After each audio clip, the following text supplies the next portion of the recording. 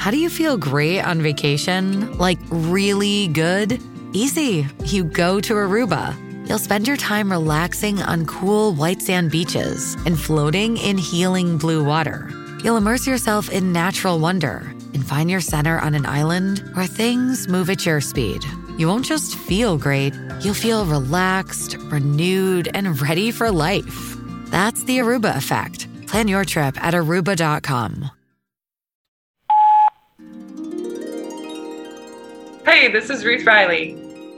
It was the 96 Olympic team toured for a year before that Olympics. And I went to Purdue and they had an open practice. And I remember, as a player with these dreams and aspirations of playing in college and being able to just see them practice and to see the intensity by which they competed and, just watching that was kind of an aha moment for me. Not only the chapter that I was about to go into collegiately, but my ultimate dream was to play in the Olympics. And that was the most tangible experience that I had to that dream. And I think that just continued to inspire me to chase after that. And then obviously that ultimately came true in 2004.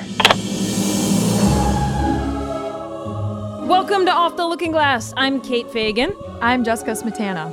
Episode 2, Jess. We have a few things before we look forward. We just have to glance quickly in the rearview mirror coming off of the heels of Season 1, Geena Davis, finally wrapping up A League of Their Own. And who wades into the territory but a one Mr. Bill Simmons? Oh, what did Bill Simmons do? Well, on his podcast, which is released on some day, I'm actually not sure which day it's released on, The Rewatchables. I'm not going to be that petty, Jess. The Rewatchables, because he has a co-host who we both like. Yeah.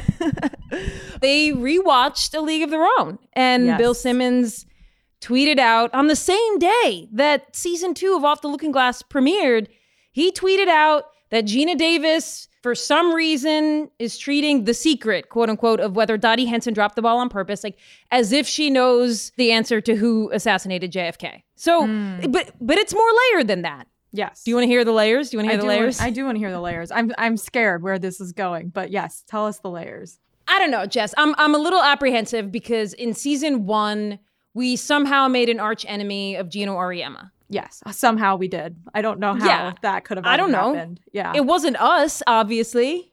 It was something else. And now here we are at the top of season 2, and it appears as if I am going to wander into the territory of making another powerful man an arch enemy at the beginning of season 2. And I don't know how I feel about this. Because we feel like he took a bit from our show and tried to make it his bit. Is that right? No. I am. Oh, okay. I suppose that is ostensibly the entry point to this conversation. Okay. But it's deeper than that. I mean, this goes back a decade plus, where Bill Simmons has notoriously gone out of his way to trash women's sports. Not a passive observer, like let them have that over there, but marching on over and just taking a big old shit on women's sports time and time again. Should we call up some examples of this? I think we need to, because I know that this person has a lot of fans who are going to be very critical of this, so we probably should have some receipts. Okay, so when Bill Simmons was writing for Page 2, which was part of ESPN, he wrote a column about the WNBA, and I'm obviously not going to go through all of it, but here's a snippet. Maybe you enjoy watching women playing basketball at the highest possible level, a level that could roughly be compared to, quote, a good intramural game at a Division II college, only if nobody could jump or dunk. Oh, okay. For the past 9 years, the WNBA has been given countless chances, endless promotion, mainstream coverage, and truckloads of capital. Has it helped? Absolutely not. Let's end the ongoing charade that this is a mainstream sport. Oh. That's not even that bad. That's not even that bad, Wait, Jess. But basketball, it is a mainstream sport. It is. It's the same sport. Not when the ladies play it. Not when the ladies play it. So, that is not even that bad of a receipt. Should we go even worse? Is there worse? This is already making my skin crawl. Yes. So from the book of basketball, here is a section, very quick section. Quote, I wish WNBA scorers would be banned from all scrolling tickers on ABC and ESPN. I'm tired of subconsciously digesting tidbits like, quote, Phoenix 52, Sacramento 44, final, and thinking, wait, that was the final score? Before realizing it was the WNBA. Let's just run their scores on NBA TV with pink lettering and only between the hours of 2 a.m. and 7:30 a.m. So, wait, that's in a book? That is in a book printed by a Big Five publisher, in fact. So the point here is that, do I care if Bill Simmons talks about a league of their own? Kind of. What is troublesome is that somebody wants to wade into an iconic women's sports controversy, of which we don't have many, because not many movies, not much culture is made for female athletes. And now Bill Simmons wants to wade into this territory. It ruffles my feathers, Jess. That's what it is. Kate, you're saying that you want him to just let us handle this one, right? Like, dude, you've said some things that you probably regret, but you probably felt at the time that hurt a lot of people.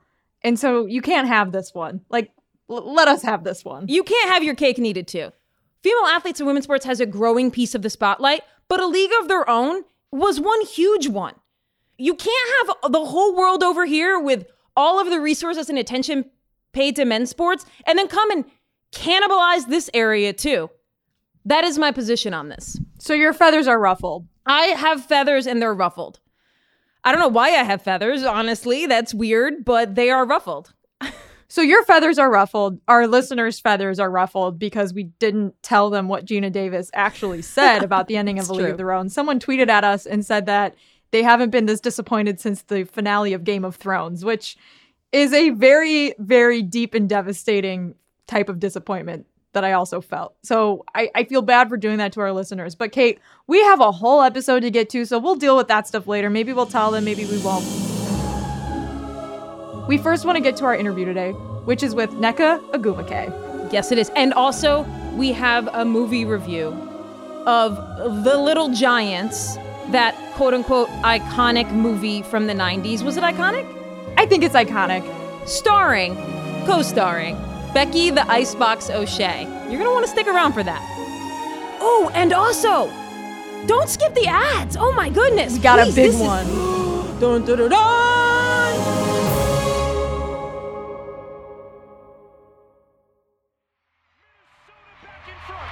No timeouts remaining. Gray up the floor. Gray rumbles in, fading away. No. Ogwumike denied. Another chance. It's good. Nneka Ogwumike puts it home with 3.1 to go. On today's episode of Off the Looking Glass, we have a WNBA champion for which she hit the game-winning shot with 3 seconds left. She's a WNBA MVP, the WNBA Rookie of the Year, a 6-time All-Star, 4-time All-WNBA defensive team. She's a EuroLeague champion, she's a graduate of Stanford, and she's the president of the WNBA Players Association. All right, let's do it. Let's bring her on. Nneka Ogwumike. All right, Nneka, thank you so much for making the time. We are going to dive right in because there's been some really interesting off-season W stories, like the Sports Illustrated article about charter flights. That made the rounds for so many reasons. I think people are interested in that kind of dynamic to begin with. But I figured you would be the best person to come to take us inside of the issue of charter flights and where the women of the W stand on that. I think that article had a lot more, I guess you could say a lot more impact following, of course, the announcement of the capital raise, because when you think investment, you think investment in areas in which the players especially have been publicly concerned.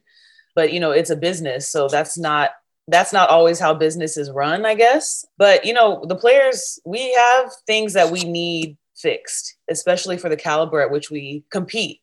I guess all I can say is the players know what they want. We know it is what we need to perform. And although we're not asking for the exact same thing that, say, men in the NBA are getting, but we want to move forward. We want to move towards that direction. And so I think it's difficult to take seriously, especially as players, some of these announcements in investment when it doesn't appear as though there's any real collaboration to get to where we want to go. It's not that people don't want it to happen. I think everyone wants to get to the same place. It's just that everyone has a different route. Everyone has the best way that they think that they can get there. But in order for us to get there, it requires a lot of like minds trying to figure out exactly how we can make that work. And in my experience as president too, with situations like this, conversation goes a lot further than just, kind of absolute answers. And I don't want to say unsubstantiated, because there's a level of transparency that we do and don't have, understandably so. But, just a step towards collaboration, communication, so that we can really figure out what we can do to do something in this area. So that's kind of the best answer I can give you. Yeah. That was a very diplomatic president of a players association answer. You mentioned like there's a lot of different routes and different opinions about how to get somewhere. So when you're in this position, how do you get to somewhere that feels like a progressive step forward when everyone has a different opinion on how to get there? The first thing you do is you got to listen. If everyone has their own way, or if everyone has a way, you got to listen to those different ways. You have to figure out exactly what's on everyone's mind. What are the ideas that are circulating? Provide space for those who haven't normally had a chance to speak about anything. Because a lot of times in this society, in this kind of socio-political climate, we're so focused on our differences. But if you let everyone say something, you actually realize that a lot of people might say the same thing. And so there's this assumption that we're always against, this side, that side, her side, his side. Like it can be alleviated if we do more listening. For me, that's how I figured out what direction to go. I can't go in the direction that I think is right. I have to go in the direction that 144 women think is right. When everyone has a voice or when everyone has agency to express that, you'll realize that 144 can turn into 14 because a lot of people are saying the same things. And then in that 14, you figure out how you can compromise and narrow it down to ensure that people are comfortable with the path. Not everyone's going to be happy, but if you could get most people to be happy about it, a lot of the people that aren't happy will be cool when the results come through. Will you take us inside of what something like having charter flights actually means? Like in the day-to-day of being a W player, what does it feel like to be traveling the way you're currently traveling versus what you think the like on-court benefit or off-court benefit you think would be? I think that the only way that I can describe that us traveling like how it is for us now is, hey, Jessica, like you guys travel the same way. I can't really, you know what I'm saying? Like I can't distinguish anything. The only thing that might be different. But I don't work out for 3 hours a day. Yeah, and like, yeah. So I was going to say, the only thing that's different is like, what is in between those flights? And that part needs to be simplified. So essentially, if I need to play in mini, I don't want to have to think about what time I'm going to get to the airport for a flight that could be delayed due to certain circumstances, the amount of waiting in the airport that adds time to travel, wondering if I'm going to have a middle seat. Well, in the CBA now, no one should be having any seat that is lower than economy plus or comfort. But, those are all variables that you wouldn't have to think about. Even like getting your bags to the airplane, to the airport, going through security. Those are all things that could be substantially mitigated and reduce the amount of stress and variables that contribute to game preparation, to physical preparation. So like, for example, if we play at home and then we play in Seattle 2 days later, we have to decide now, do we leave after the game if the game is early, or do we leave the next morning and then risk having less time in Seattle? Whereas if you were to have a charter flight, if your game is at 3 in LA and you play, if your game is at 3 in LA on Sunday and you play in Seattle on Tuesday at 7, like you can fly out after the game, sleep in Seattle 2 nights before you go and play them. And so those are a lot of the small logistics that I guess non-athletes or people who aren't in the league wouldn't necessarily understand. And a lot of that contributes to rest, recovery, how you're able to practice the next day. So like, there's just so many variables that people don't think about when we're talking about these things. There have been some like high profile travel debacles with WNBA players. Do you have any specific issue that you ever encountered with a delayed flight or a lost bag or anything like that? The one that sticks out to me the most was when it was Fish's first year and we were playing in Mini, and we had played the game and we were flying out right after the game. So we left from Target Center and went straight to the airport. And for whatever reason, the bus driver in Mini dropped us off at the wrong place. It's like, it's a party of 20 plus people with 40 plus bags. So we had to, it was literally like train, plane, automobile situation, you know, over the river, through the woods. Like, it took us 40 minutes to get to the other terminal. We had to get all the bags down. We had to find the tram. We had to take the tram, and we had to lift all the bags up. Like, it was just a mess. And it was right after a game. We basically had like strength and conditioning after the game. It was actually kind of, yeah. Fish was not happy. He was not happy. Yeah. People were talking about, when they were talking about this charter flight thing, they were saying, you know, Neymar has mentioned that he wants to come play in the MLS at some point in his career. And people were just imagining, because MLS still flies commercial, they were just imagining Neymar getting onto a plane in like economy plus, and like people in America not having any idea who Neymar is. When you're traveling, I mean, I imagine in all the cities you're in at some point is a W city. Are you like engaging with people about being WNBA players like at every moment of traveling as commercial? Yeah, I mean, generally speaking, yeah. You know, when you're in the airport, people will recognize us. A lot of times when we're wearing team issue gear, people ask us, you know, oh, who do you guys play for? Even though it says it, but you know, people still ask us.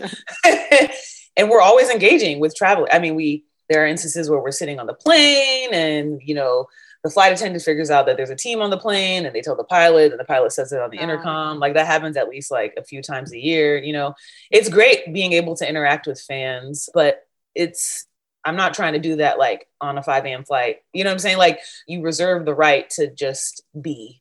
And it's tough because, you know, as women in sport, I feel like we always have to be on. You know, there's this expectation of like, I'm a fan, like I follow you, you know, but if KD's walking through the airport and he's like an asshole to somebody, like, it's not really that big of a deal, you know? Yeah. So there's a challenge of like, okay, we're traveling. I'm trying to eat. I'm trying to get on this flight. I'm trying to make sure that I have the right seat. And then also being courteous and respectful and enjoyable to fans who come up in the middle of like what is really a business trip. So catch-22. Yeah. Because I guess you're in the constant state of recruiting in some ways. Like, everybody you meet, you want to they are a W fan and you want to engage with them as such, because that's cool. And if they aren't, you may not know, but you're like in the process of recruiting them. Whereas that is not necessarily true for men's sports. So the league rights, the TV rights being up in 2023, I mean, you'll have all of the insight on this. Like, I'm looking at it like this huge moment for the W, because if you look back 5 years ago, the leaps and bounds that have been made, they're so big that it's like this moment of like, let's see the value of what this thing is. Saying it's of what this thing is. Of what this thing is. We're down our first rabbit hole of season 2. Well, what do you think about it down here? How does it feel? How does it look? I forgot how dark it is down here. It is. And the echo? It smells like cookies. Why? Oatmeal raisin cookies, I think. I love oatmeal raisin cookies. Me too. They get a bad rap. They do. Okay, separate topic that we might get a lot of feedback from if we start talking about oatmeal raisin cookies. People get fired up about those. That's true. But I wanted to pop down here because you know this quite well, that one of my pet obsessions is this idea of rights around women's sports. And I mean TV deals and sports drink deals and all of the ways in which we could increase the bottom line of women's sports. And so I wanted to pop down here and talk about that whole grouping of issues. The first being the TV rights deal for the WNBA, which is currently, the majority of it is with ESPN through 2025, and how I have my eye on 2025 as like this transcendent moment for the W when we really see its value on the open market. Yeah, and I read an article about this, Kate. It was in ESPN, and it was about Kathy Engelbert, who is the commissioner of the WNBA, her vision for the next 5 years and growing the W. And one of the main issues is TV rights, because more rights fees means higher salaries in the next CBA means a bigger pie from which we can split pieces off of. And right now, it just seems like the current deal that the WNBA has is not really comparable to other sports leagues that are its age, like the MLS, which this article compares it to, and also its size and in viewership. The comparable sporting events that get similar viewership to the WNBA are making a little bit more money, in some cases a lot more money. That is why this is one of my pet projects around specifically the W, but all of women's sports, is that we constantly hear, like Kirk from Fort Collins in season 1, we constantly hear the feedback, and in real life as well, that, well, it's all about economics. It's the bottom dollar. And the truth is that we don't know what the bottom dollar is for women's sports, because just looking at the W rights as a case study, they have historically been in some ways just sort of tossed in with the NBA rights that get sold to ESPN, just like a wink and a nod. Like, okay, like let's throw in the W rights as well, which I have no doubt there was a place for that, given the history that there probably was a time when it would have been difficult to get the rights at a certain level. But that time is in the rearview mirror. And we don't know yet if you unbundled.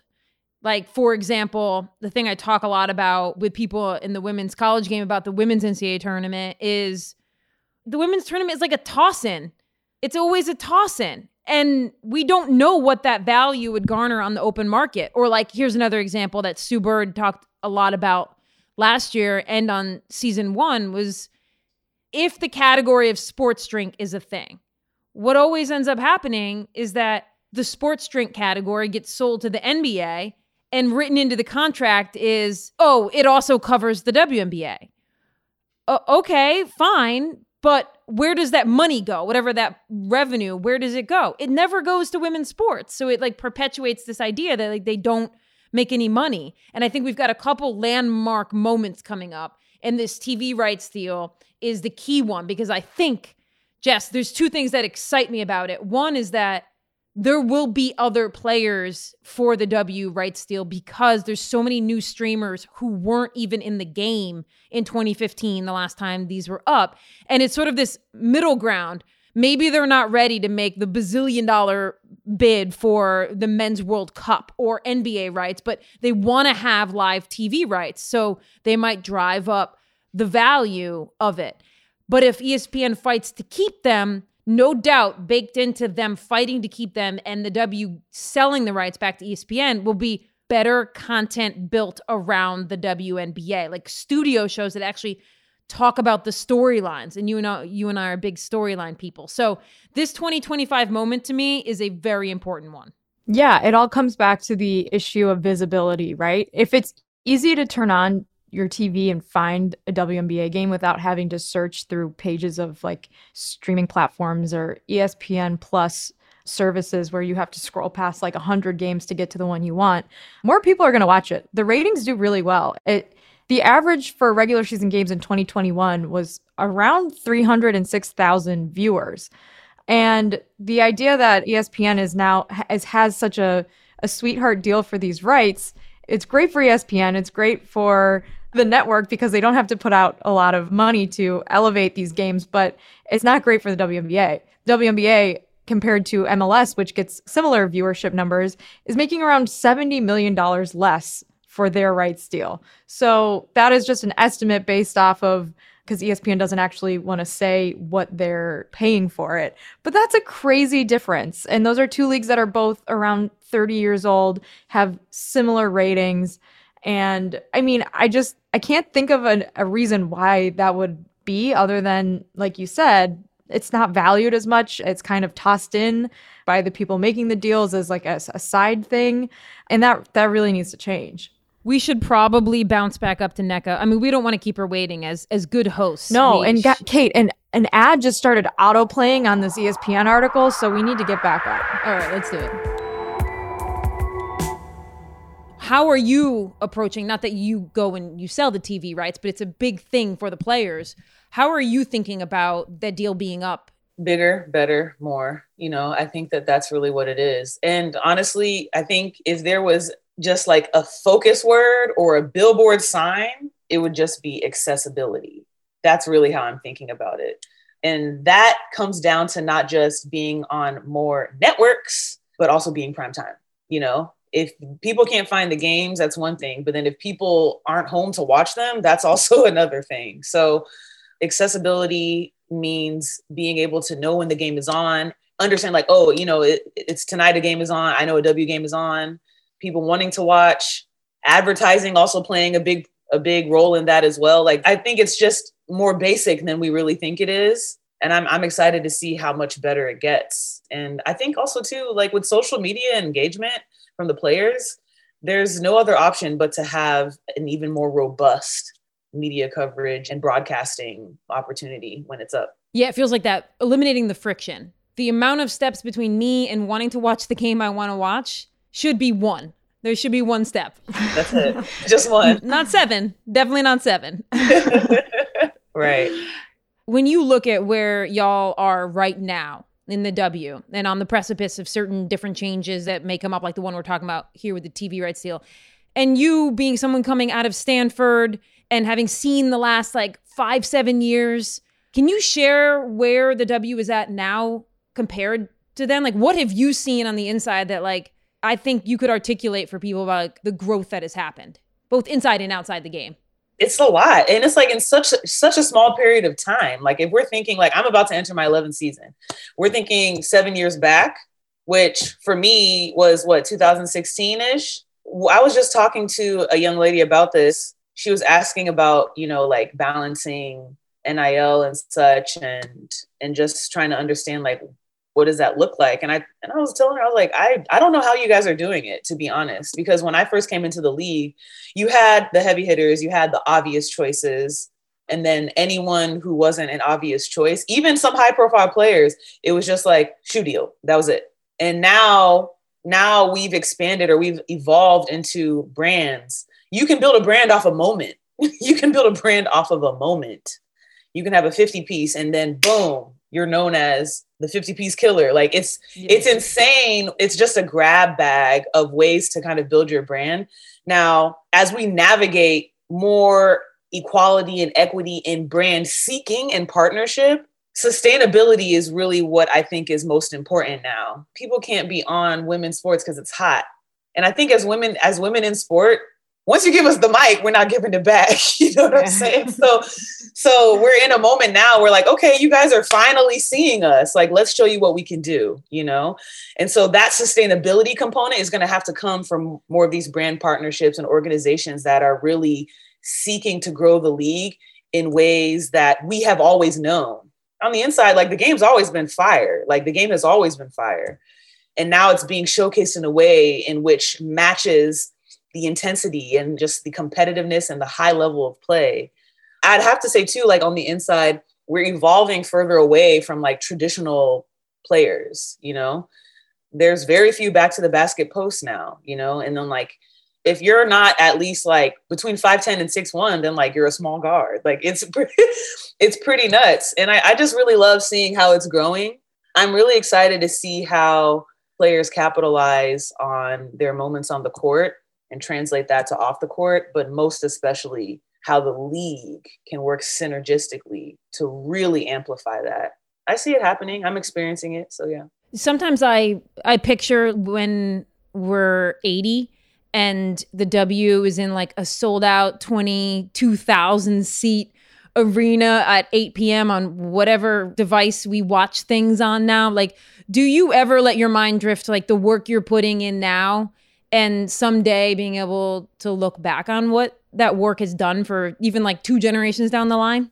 Yeah, no, absolutely. You know, it's funny when people ask us, when I say us, like just players, when they ask us like, well, where do you see the league? And like, for me, I'm like, oh, you know, I'm going to be alive when I see whether I'm in the league or I'm just alive and well to see the first like $1 million contract signed. And then it's funny because Sue will be like, I want to be that old person that's like, we should have had that. We should have had this. And I'm like, yeah, that's what we want. You know, that's what we're doing it for. A lot of what we're doing now is not because we're going to benefit from it.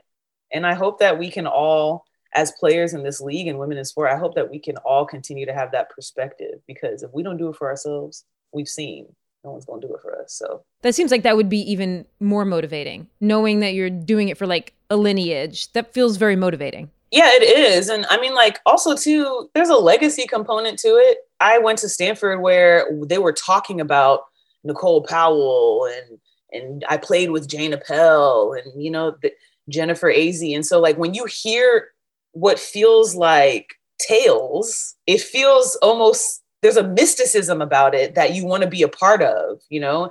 And in the W, I don't ever want to be a retired player who is being referred to as the ones that ruined it, you know, like, you know, like, what did they do for us? When did this, you know, like, why didn't you guys support us the way we needed to? I don't want the players in the league when I'm done to be fighting the same fight that we are. Okay. So we're coming up on season 2 of this show. The first season, a huge through line was the jumping off point was you not making Team USA. And then a conversation that ensued from there that I won't drag you into all of that. But since you're here, I would like to know, what did you take away from the experience of not making Team USA? I mean, I took a lot away. Are you speaking professionally? Anything, personally, professionally, whatever you learned from that. We are here to listen. I mean, I definitely learned about perceived self-worth and attaching yourself to, I guess, the tangibles, which is a very dangerous place, because when you do that, then you question your value. I learned that you can do everything right and be told that you'll be rewarded, and it doesn't happen. I've definitely learned that. I've learned to fuck the haters. I really don't. I'm sorry. Can I cuss on here? Yes. That's just, yes. That, yeah. Yes. I think Nneka, you can cuss. Actually, can you say it again a little bit louder?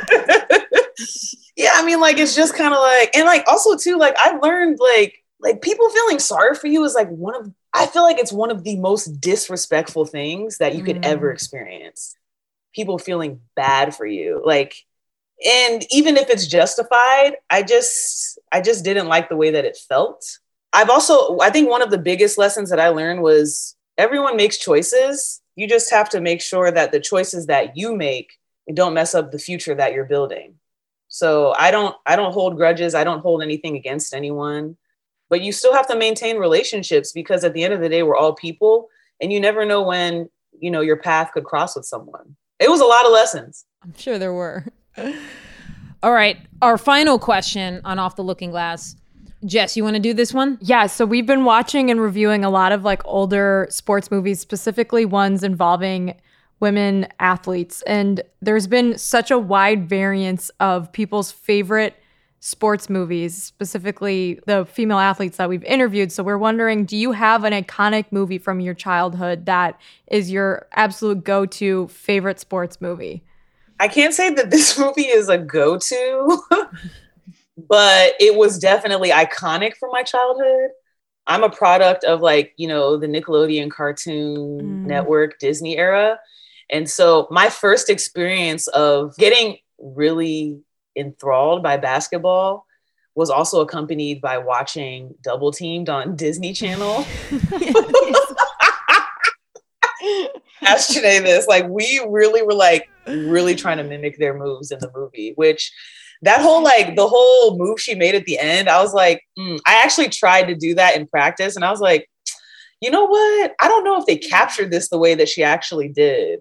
And we ended up getting to meet Heather and Heidi. I don't even remember. It was at like a camp or something like that. Like, it was one of those, like, when you go to university camps, and it was just a full circle moment. But I can't necessarily say it's like a go-to, but it definitely gives some nostalgic memories. So yeah, I don't think anyone's in. Wow, no one has said that yet. But now you're alone. You're alone. Kate, we need to add that to our list. Yeah, we haven't. That's not on our list yet. That's a great answer.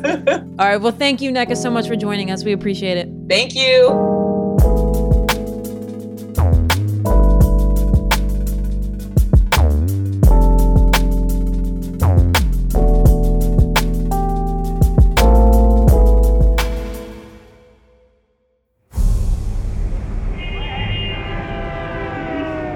In a time when the world was changing rapidly, one young woman found herself standing at the crossroads. And the first ever 100-meter dash gold medal goes to Miss Penny Robinson. She's now the fastest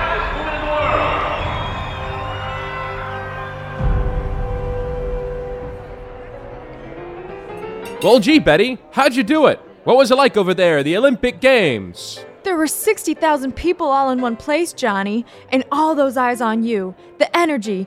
It's like the world was all in one place. Now what? I want to do it again. It's all I can think about. Getting faster and faster. Winning all the medals they'd let me go for. The story of one young woman's pursuit of speed.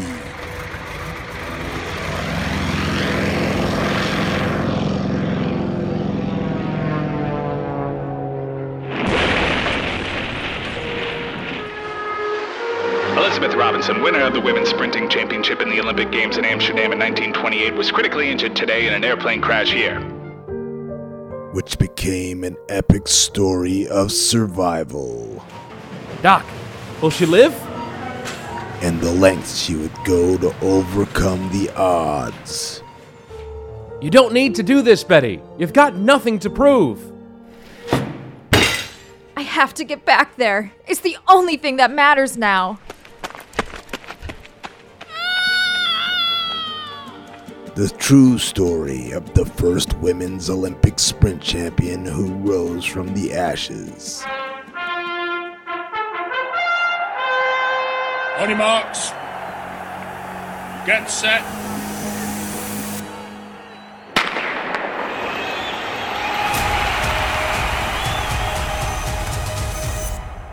Phenomenon. The Betty Robinson story. In select theaters as soon as we can write the script, shoot the film, and find a distributor.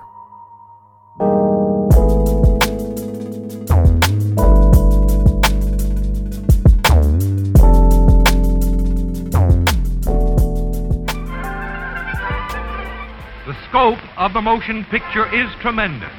It brings to us the life of foreign lands and strange peoples, the highlights of current events.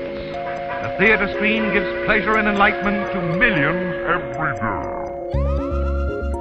This is Does It Hold Up?, where Jess and I go back and watch films that put women on the field or on the court, and we decide whether it still inspires and wows us, or whether it's a heaping pile of shit.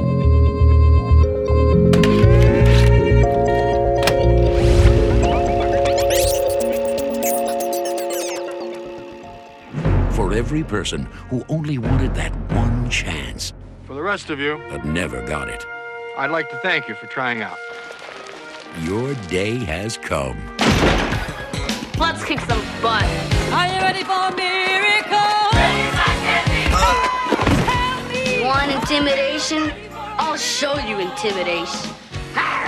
Little Giants. Do you like football? No. You want to play football? No. Great, you can be on our team. Action. Go. So we watched Little Giants, Jess. We did watch Little Giants. I have so much to say about Little Giants. 1994, just to anchor it in a time period. Yes, directed by Dwayne Dunham, and the budget for this movie, $20 million. Well, that's significant, I feel like. Is it? I don't know. You need to do the inflation calculations. Yeah. 1994, $20 million for a movie that has virtually no special effects. You know what, Kate? I feel like $5 million was John Madden's appearance fee, so the film itself was probably closer to $15 million. We should acknowledge that at the time, the two main stars of the movie, Rick Moranis and Ed O'Neill, were probably pretty hot then. I mean, Ed O'Neill is coming off of Married with Children. He's the star of this big hit show. I've heard of that. Yeah, I'm sure you've watched the whole canon. You know what I know Ed O'Neill from? His cameo in Wayne's World, where he plays the guy behind the counter of Makita's Donuts who apparently has killed many people in some previous life. He is great in Wayne's World. But well, and also wasn't he in Ghostbusters as well? Ghostbusters was before. Honey, I Shrunk the... Oh, Yes. You're right. No, it was after Honey, I Shrunk the Kids. So Rick Moranis is hot shit at this point. Maybe a lot of that budget is going to this male star power 1-2 punch of Ed O'Neill and Rick Moranis, who play the O'Shea brothers in the movie. They are two brothers who grew up in Urbana, Ohio. And one of the brothers, Ed O'Neill, is a big football star, a Heisman winner. And Rick Moranis is the whip smart younger brother who's always been overshadowed and stepped on by his big football star brother. That's sort of like the crux of the premise. Yeah. And the movie opens with this water tower in Urbana, Ohio, and a flashback scene to the two brothers when they're young. And they say they're going to have their names on the water tower someday. And then we flash forward, and only Kevin O'Shea's name's on the water tower because he's won the Heisman Trophy, and his brother is a mechanic. He's a nobody. And Kevin O'Shea is like the big masculine coach of the Pee Wee football team in town. So the mean older brother grew up to become an amazing football player, but then ended up back as a Pee Wee coach in his hometown. So my guess is that he must have gotten canceled for something.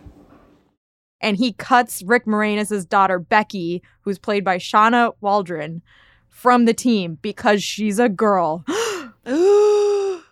A girl. We'll get more into the analysis of it. But the premise of the movie for 1994, pretty forward thinking. We've got a young, around 12-year-old girl as like the catalyst for this movie about a Pee Wee football team. And so the fallout from her being cut by her star football Heisman winning uncle is that she and a band of misfits, we'll call them, who have been cut from this team, they still want to play football. And she especially wants to play football because all of the little boys that made the football team, they're the popular bullies in town. They want to show them up. And so our young star, whose name is Icebox. I don't know what Icebox might be, like an ode to the fridge, right? Like William Perry. I don't know what Icebox connotes other than like maybe she doesn't show emotion. She's like an icebox. They don't really explain that except for when she then catches feelings later on in the movie. And she's like, the icebox doesn't blah, blah, blah. And so Becky is on this team of misfits. And Rick Moranis decides to challenge his brother for Pee Wee football supremacy in the town of Urbana, Ohio. One single game elimination playoff game, essentially, between this band of misfits that his daughter is on, the Little Giants, and Kevin O'Shea's Pee Wee team, the Cowboys. The Cowboys, that's right. It's interesting that even though this film is set in Ohio, Urbana, Ohio, that the team is the Dallas Cowboys. Seems like they really wanted to like lean into that villain, the Death Star. They're going to show up later on in the film, too. Yep. Actual cowboys. So this is the premise of the film. This is the central tension of the film. There's like... very Bad News Bears-esque. Yeah. There's a lot of like sports movie cliches going on. But you're right. Like the catalyst for all that's happening is discrimination. Yes. It feels very an ode to your extra at the end of season 1. Yes. About softball and baseball and how so many young girls get cut from their baseball team and they have to go play softball. Now here we have Icebox just wants to play Pee Wee football. And she's cut by her uncle for no other reason than she's a girl. So far, my takeaway is that Maria Pepe, the little girl who sued Little League Baseball, her parents should have just started their own baseball league. Seems like a solid workaround.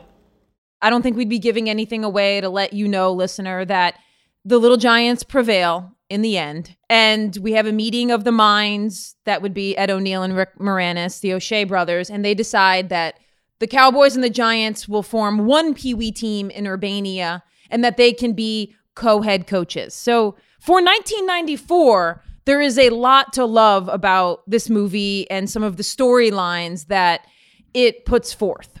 However, Kate, I think there's also however, there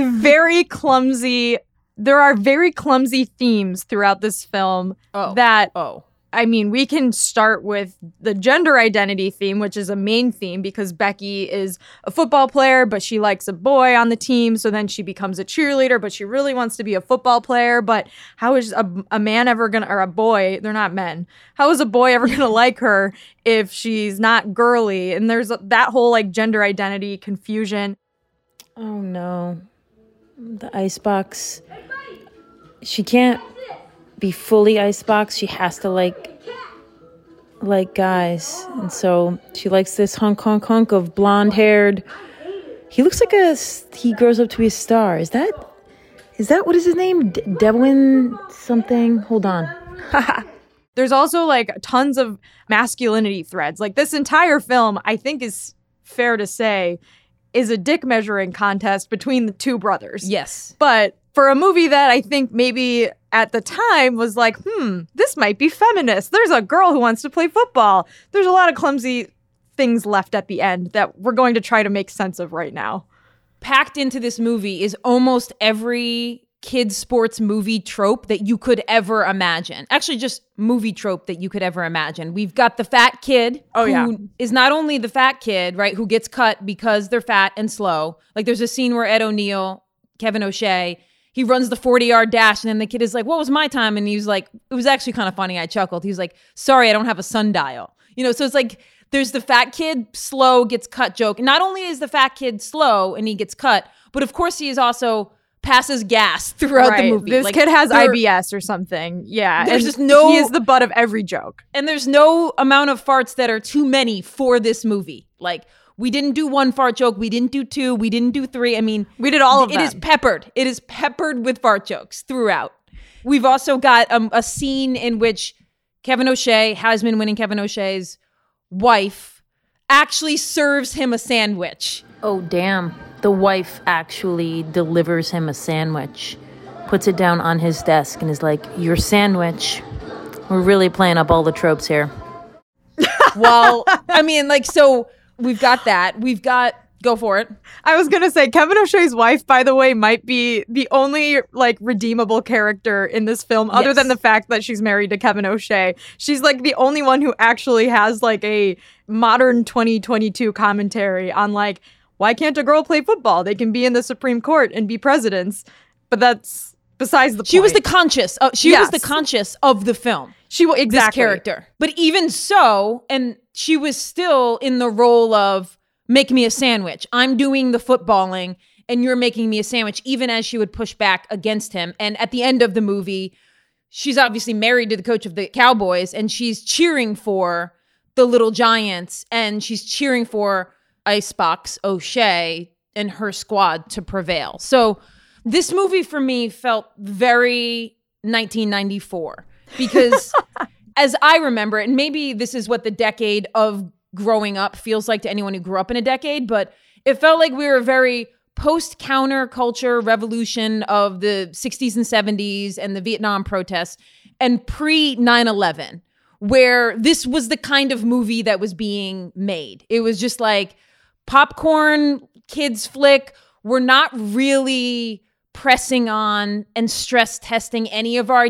ideas. We're just packing a bunch of like banana slip and falls and like that's what we're doing here in the 90s. Absolutely. The movie also does this thing where this band of misfits, they're not enough. We can't have a story where they just band together and they figure it out and there's chemistry and teamwork.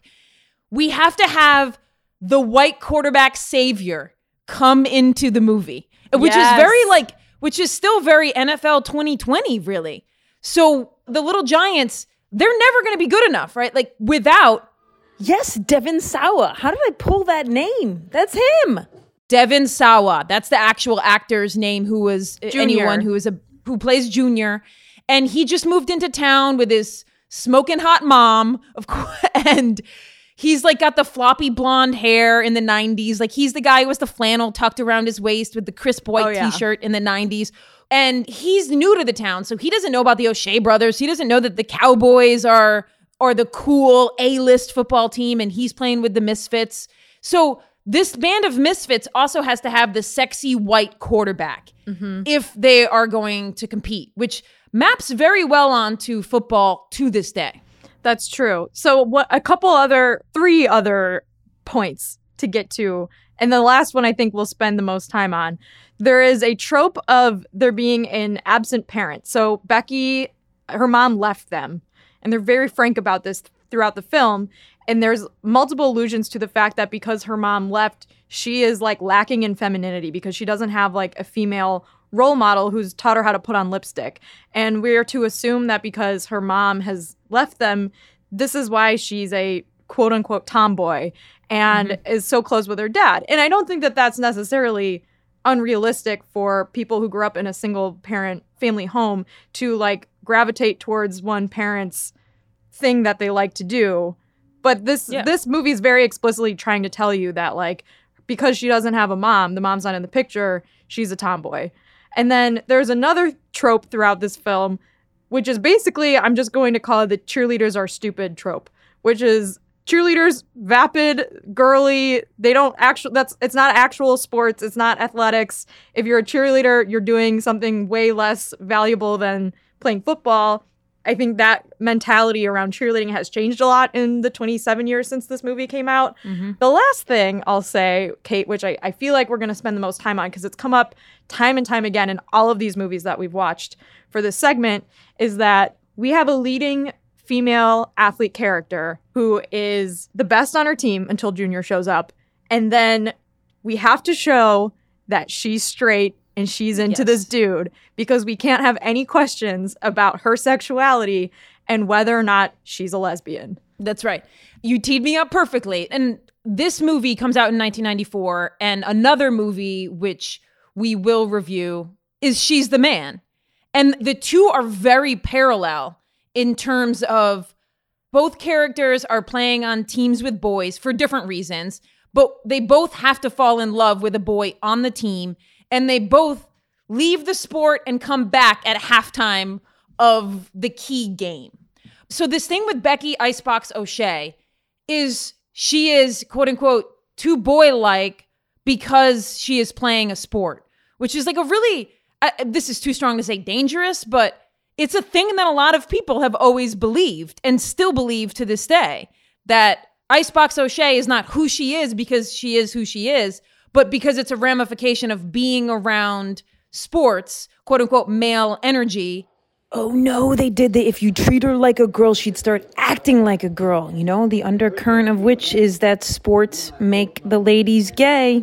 And the film solves for it. Film is too strong of a word, but the movie solves for it by introducing Junior, the good-looking quarterback. And this is where the film got really weird for me because it went into like overdrive. It was like every scene where Junior and Icebox are together, she's essentially like fawning over him and unable to even complete a sentence or play football. She's like landing on top of him and like can't get off of him. It's so overdone.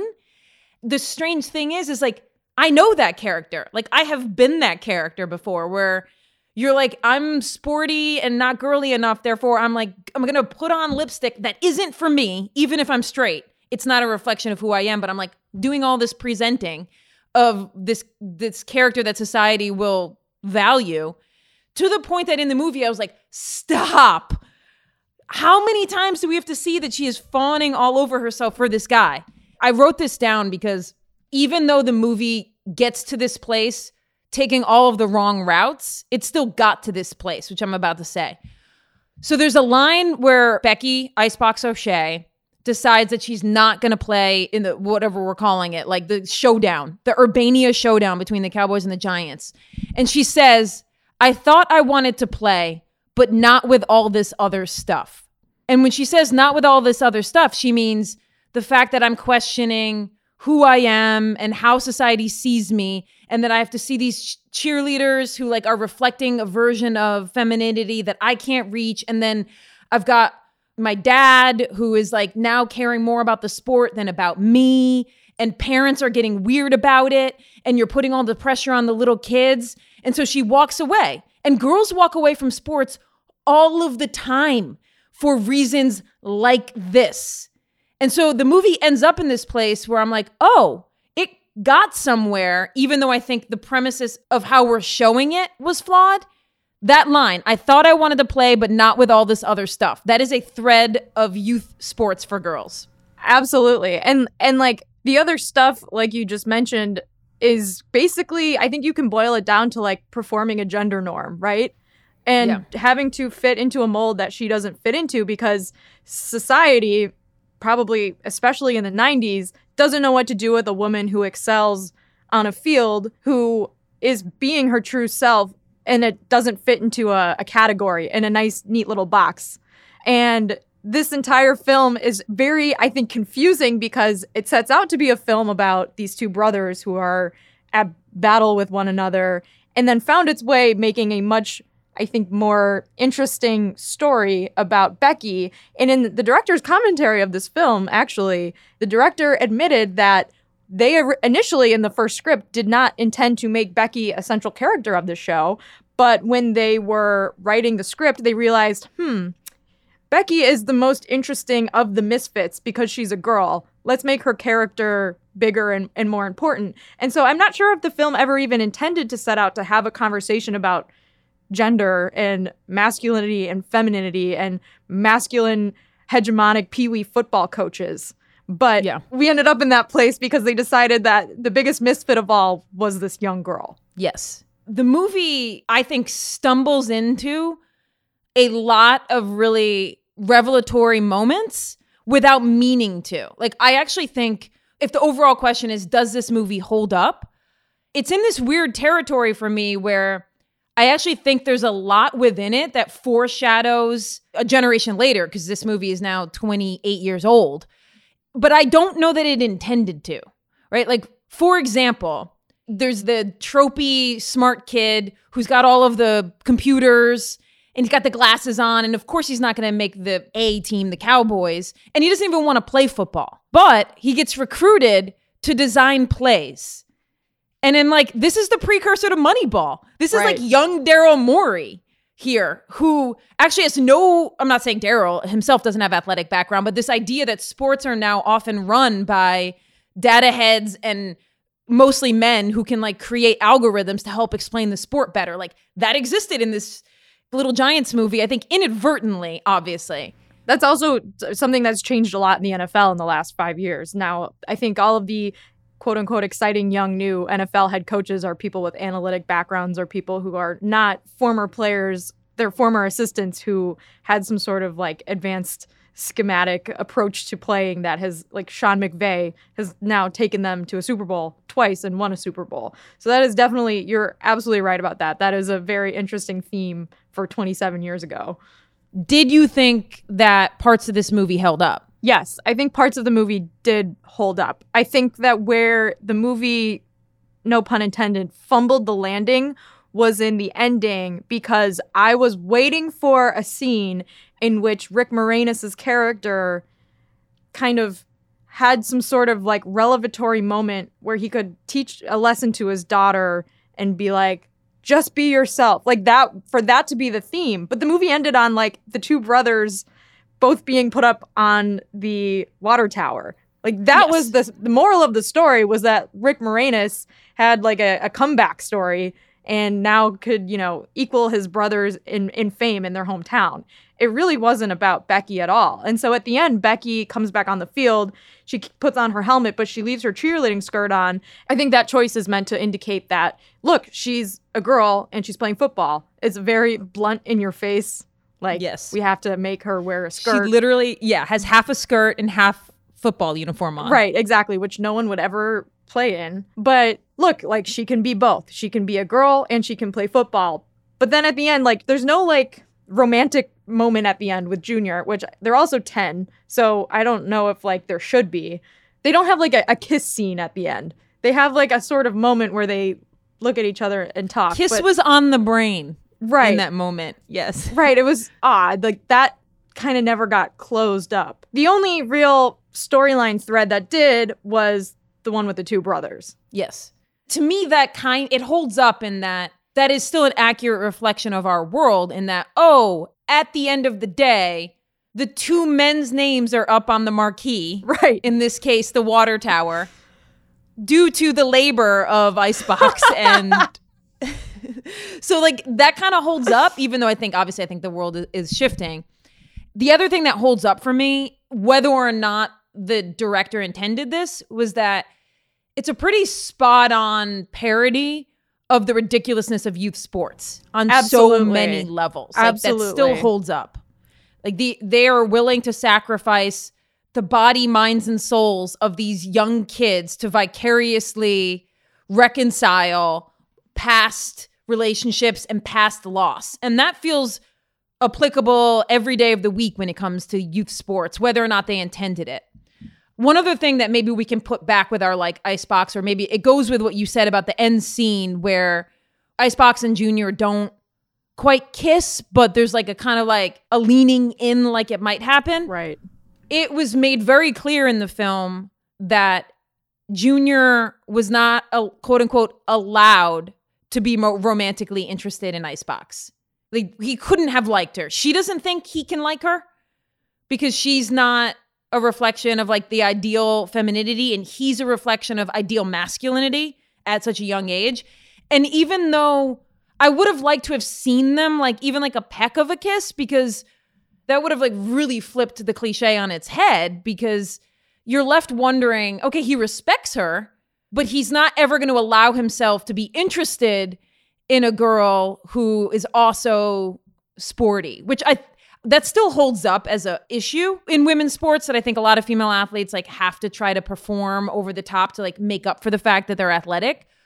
And I would have liked to have seen him be like, I don't care what other people think. I don't care what the norm would be. I like you. But it didn't quite go there. Right. It didn't quite go there. And there is a moment in the film where Kevin O'Shea, who is just the biggest asshole, tells his niece in a diner, Junior's never going to like you because you're a football player, and like hot young quarterbacks want a cheerleader. They don't want you. Yeah.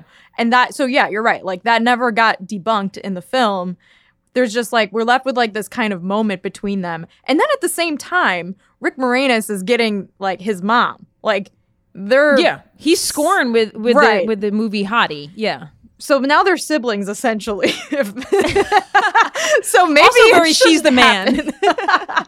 So yeah, there was a lot of weird stuff at the end. I will say parts of it held up. You're right. Like especially the maybe perhaps unintended commentary on youth sports. I do think that all of the reasons that this film maybe was outside of the box in 1994 are reasons that it also falls flat now, because it started to have a conversation that it never really finished.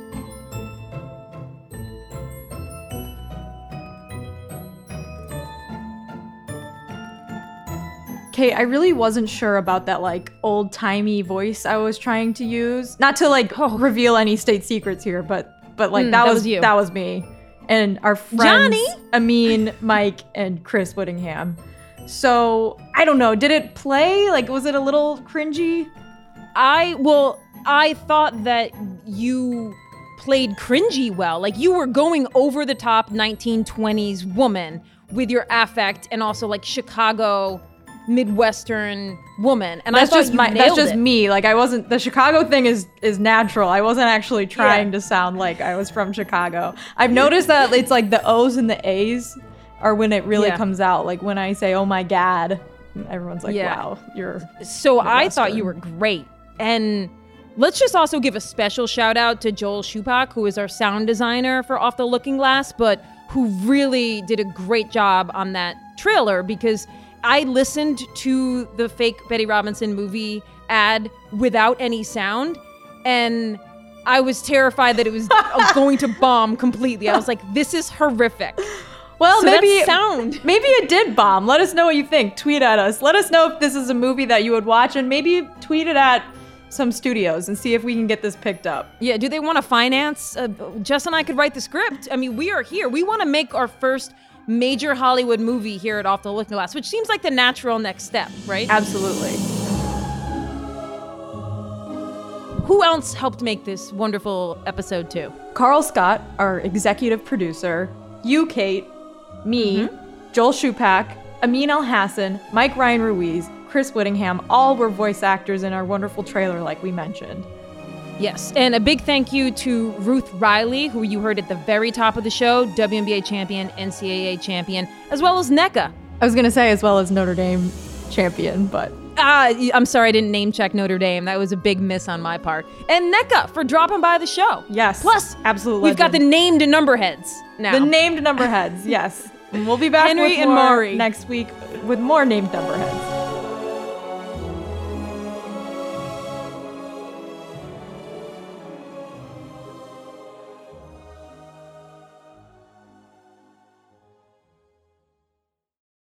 For the ones who work hard to ensure their crew can always go the extra mile, and the ones who get in early so everyone can go home on time, there's Grainger, offering professional-grade supplies backed by product experts so you can quickly and easily find what you need. Plus, you can count on access to a committed team ready to go the extra mile for you. Call, click Grainger.com, or just stop by. Grainger, for the ones who get it done.